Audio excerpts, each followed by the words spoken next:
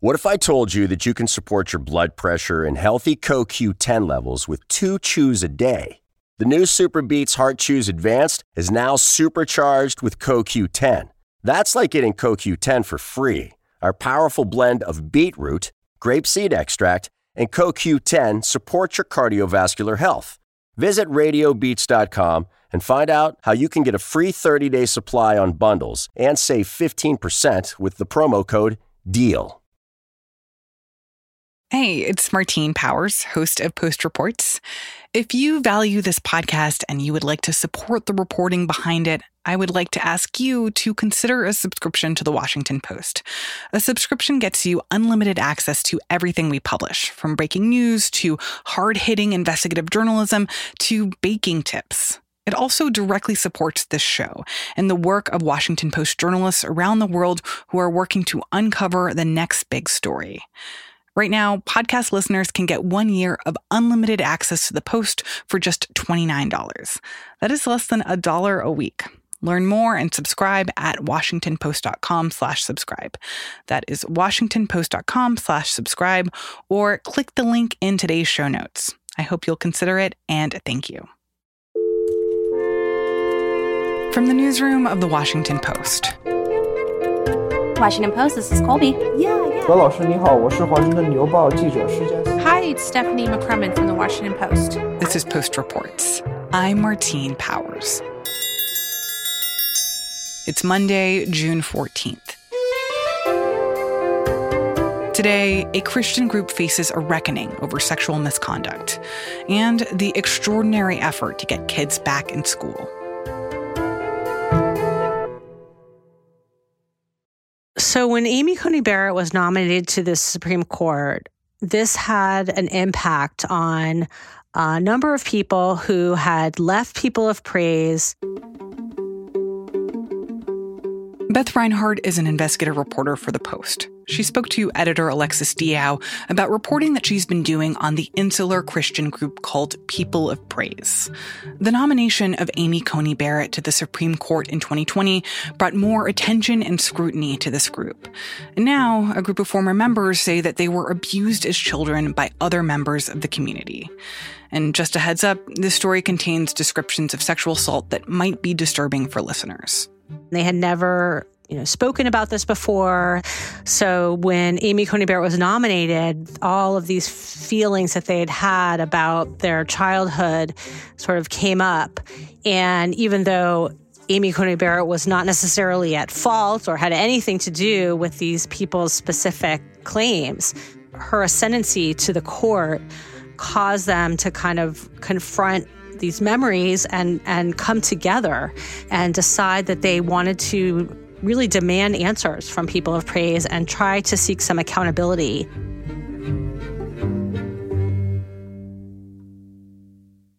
Tell me, who are the People of Praise? What is this community? Who are they? And, what do they believe? The People of Praise is a small Christian group. They have branches across the country, but the community is predominantly, I'd say, in the Minneapolis area and in South Bend, Indiana. That's where their sort of headquarters are. And they are overseen by an all-male board of governors.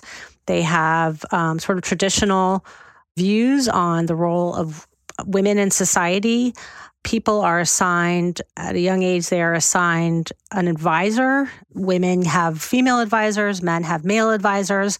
And then once women are married, their husband becomes their advisor, who's called a head. And they believe in this concept of headship, in which this person advises you on secular matters like buying a car or taking a new job, but also spiritual matters. And they're a very tightly knit community. They have been around since the early 70s, but they're not very well known. And Amy Coney Barrett's nomination to the Supreme Court last year, her deep roots in this community really put them on the map.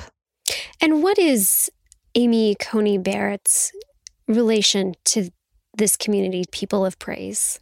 She was raised in a People of Praise community in Louisiana.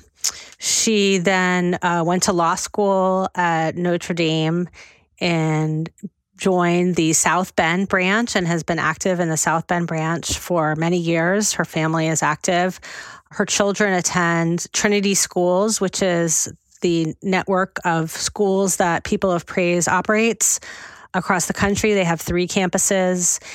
And Amy Coney Barrett also served on the board of Trinity Schools for a couple years.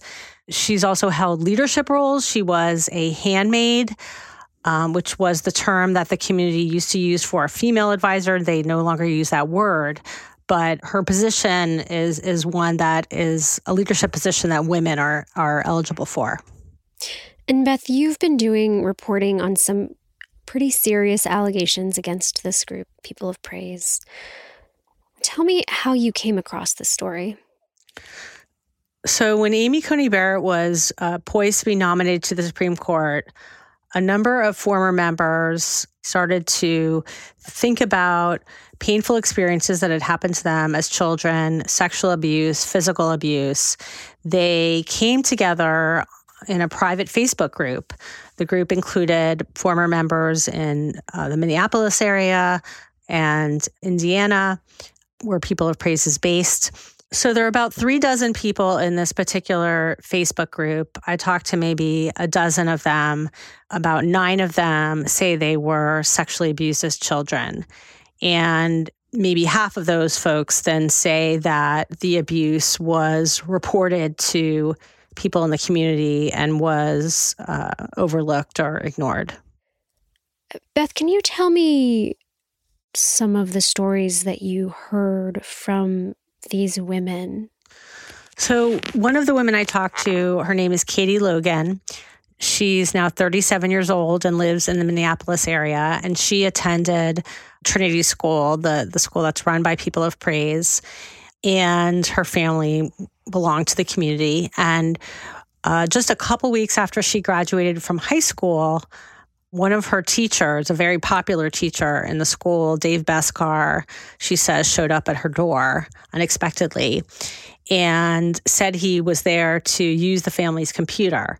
So he did that. They hung out. They had a couple beers, and she felt, kind of flattered by this attention from this popular teacher. He came back the next day. Her parents were out of town for the weekend, and also, used the computer again. Only this time, she says, he then sat down next to her on the couch, pressed up against her, and penetrated her with his finger. And this is a trauma that has stuck with her now for decades. She told her friends, she told her family members, she reported it to the school 5 years later. And yet the teacher remained at the school for several more years, went on to lead a school in Arizona, and then went back to Minnesota to lead another Christian school. And it wasn't until very recently that he was put on indefinite leave of absence because of the questions coming from the Washington Post and the fact that the former student, who's now a grown woman of 37 years old, had gone to police 20 years after this alleged incident. And Beth, in your reporting, did you guys attempt to reach out to Katie's teacher? Did you guys get a response either from him or any of the schools that he had worked for? So we know that he denied her allegation to police. We have a summary of the police report, and we have an audio recording of his interview with police where he denies that any kind of inappropriate behavior occurred. So she said, that this happened. You guys were sitting on the blue couch down in the basement, and she was in shock and completely unable to speak for a little bit of time, and then pulled back and said, okay, that's enough, to try and kind of minimize the awkwardness of this. And you ended up leaving a short time later. And she had said that you had asked to come back the next day as well, but she was gone, purposely not so as to have you not come home, come back to the house. What do you make of this? Well, I know the second and that third day did not happen. So that's definitely not true. Okay. Again, the one day I was there, again, I'm confident it was Catherine who opened the door, used the computer, left. Never came back a second day, never went downstairs to wherever that was supposed to be. Never did the other things to Katie. So no, that's not true. The Post also reached out to him directly. He didn't respond to my calls. I knocked on his door in the Minneapolis area. He asked me to leave. And can you tell me any of the other women that you spoke to, some of their stories? So a couple of the other women that I talked to say they were molested as children by someone living, quote, in household, which meant there were single men who lived with their family when they were kids. And this is part of the sort of communal living arrangements that People of Praise encourages. So, a single person is living with family and can maybe help out with chores and childcare and learn about how to run a household. That's sort of the idea behind it. A couple of the women I talked to, though, had these older men living in their home who were not members of their family, and they say sexual abuse occurred. A woman who's quoted in the story is Sarah Kuehl. She was the former People of Praise member who really kind of set off this whole reckoning. When Amy Coney Barrett was close to being nominated, she wrote a letter to the head of the community saying, I was molested by someone who lived with my family in the 70s. And when my parents brought this to your attention later on, you all allowed him to continue living in the community, participating in religious gatherings and in social gatherings. Sarah took this man to court because she was frustrated with the way People of Praise was handling the situation. And as a result of that court case, he was required to undergo a psychological assessment in which he acknowledged having abused a minor, and the assessment concluded that he needed treatment for pedophilia. But the community had never said to her, we should have handled that differently. What has been the response from People of Praise? Have they responded to any of these allegations? They have. They've hired lawyers who are conducting interviews of these former members about what they say happened to them. They're identifying people, friends and family who can corroborate their stories. They're identifying people they said harmed them and sharing all that information with these lawyers that People of Praise has hired, and says they are conducting independent investigations and they're encouraging people to come forward. And People of Praise says they see men and women as equals, and they take these complaints of abuse very seriously.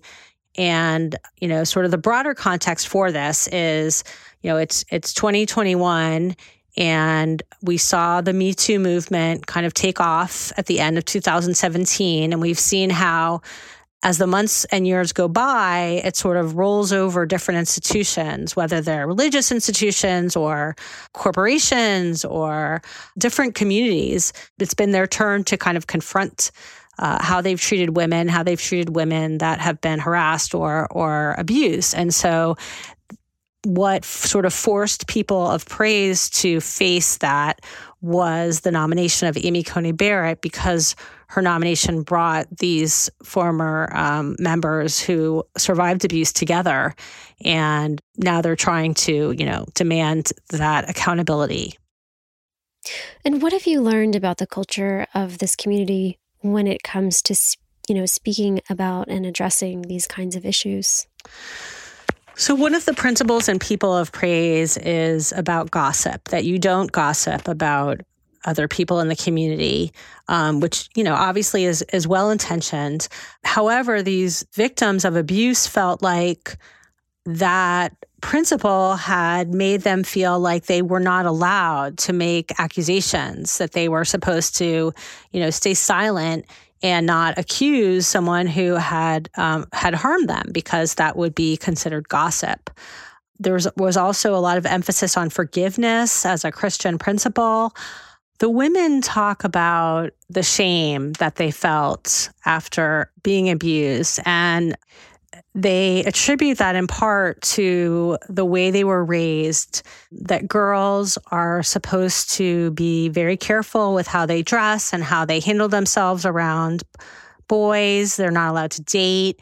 They're not supposed to do anything that might attract attention, unwanted attention. And they felt a sort of sense of responsibility for warding off male advances. And so then when something did happen to them, they felt all this shame and fear, and in many cases felt unable to tell anyone because it would somehow reflect badly on them. I'm curious, in your conversations with these women that you spoke with, what is it that they feel like they need at this point? I think these women are looking for validation. They have long harbored these, painful secrets. In some cases, they shared the secrets and were kind of brushed aside. And so what they are hoping for is someone in the People of Praise leadership to acknowledge what they went through and ideally take responsibility. If it had been brought to the attention of leadership, hey, we should have handled this differently. And this is what we're going to do in the future when we get these kind of complaints. So that's really what the folks in this Facebook group are trying to accomplish. Beth Reinhardt is an investigative reporter for The Post. Alexis Diao is an editor for Post Reports. This story was produced by Emma Talkoff.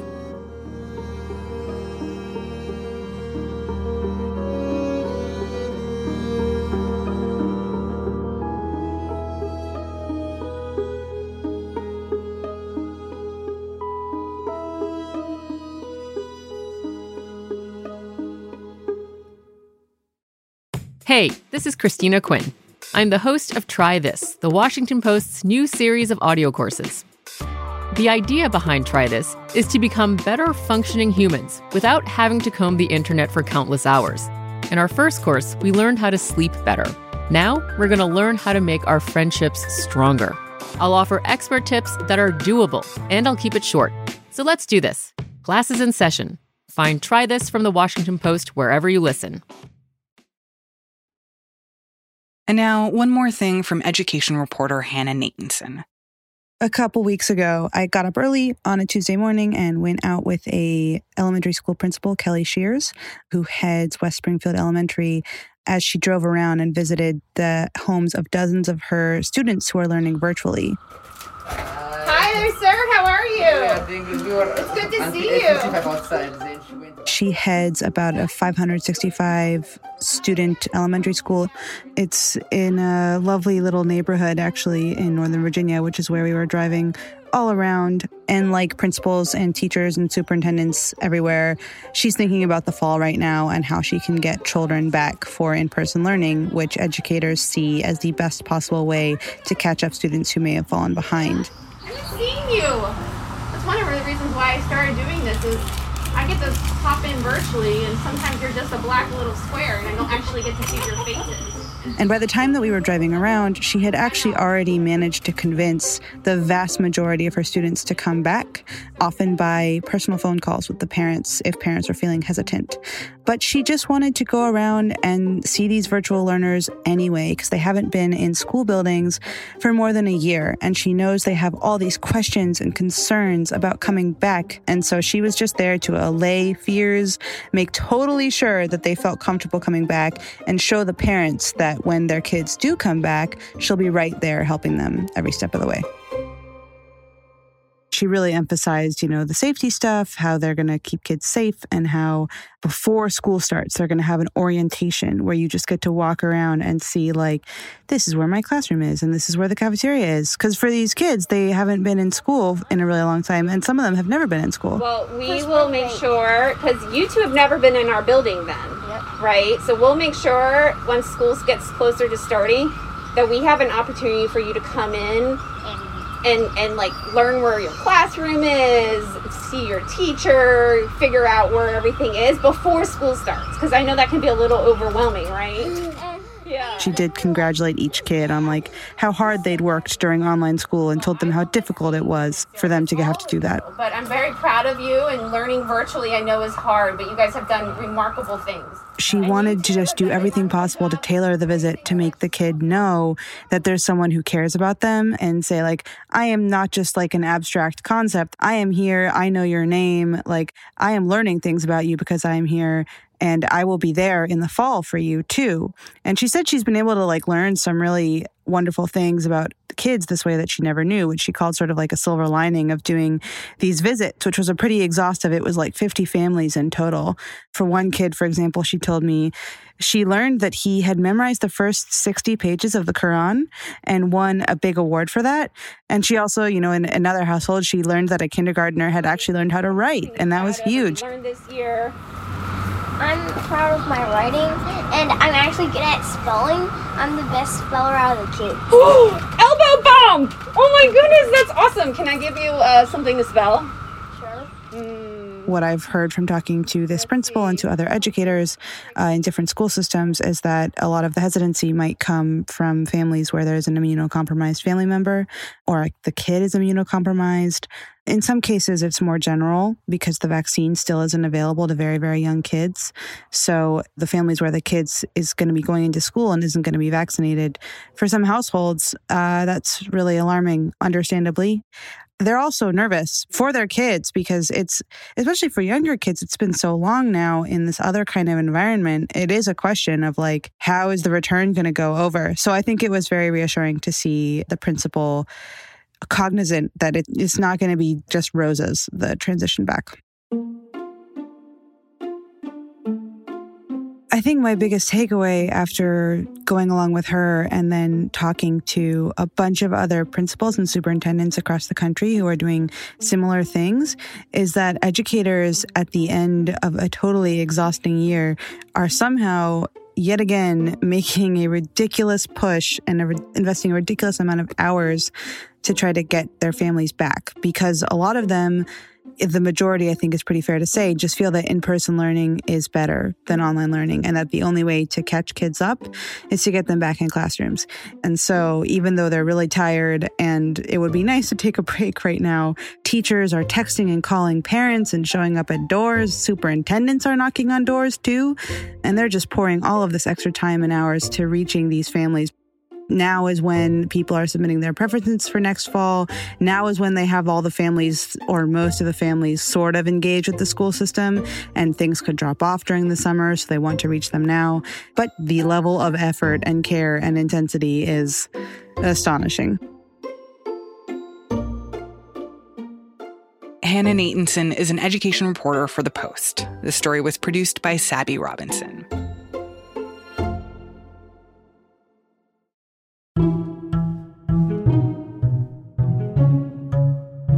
That's it for Post Reports. Thanks for listening. Today's show was mixed by Rennie Smirnovsky. If this podcast is a valuable part of your life, please consider subscribing to The Washington Post. Right now, our listeners can get a year of unlimited access to everything we publish for just $29. The link to that deal is in our show notes and at postreports.com. I'm Martine Powers. We'll be back tomorrow with more stories from The Washington Post.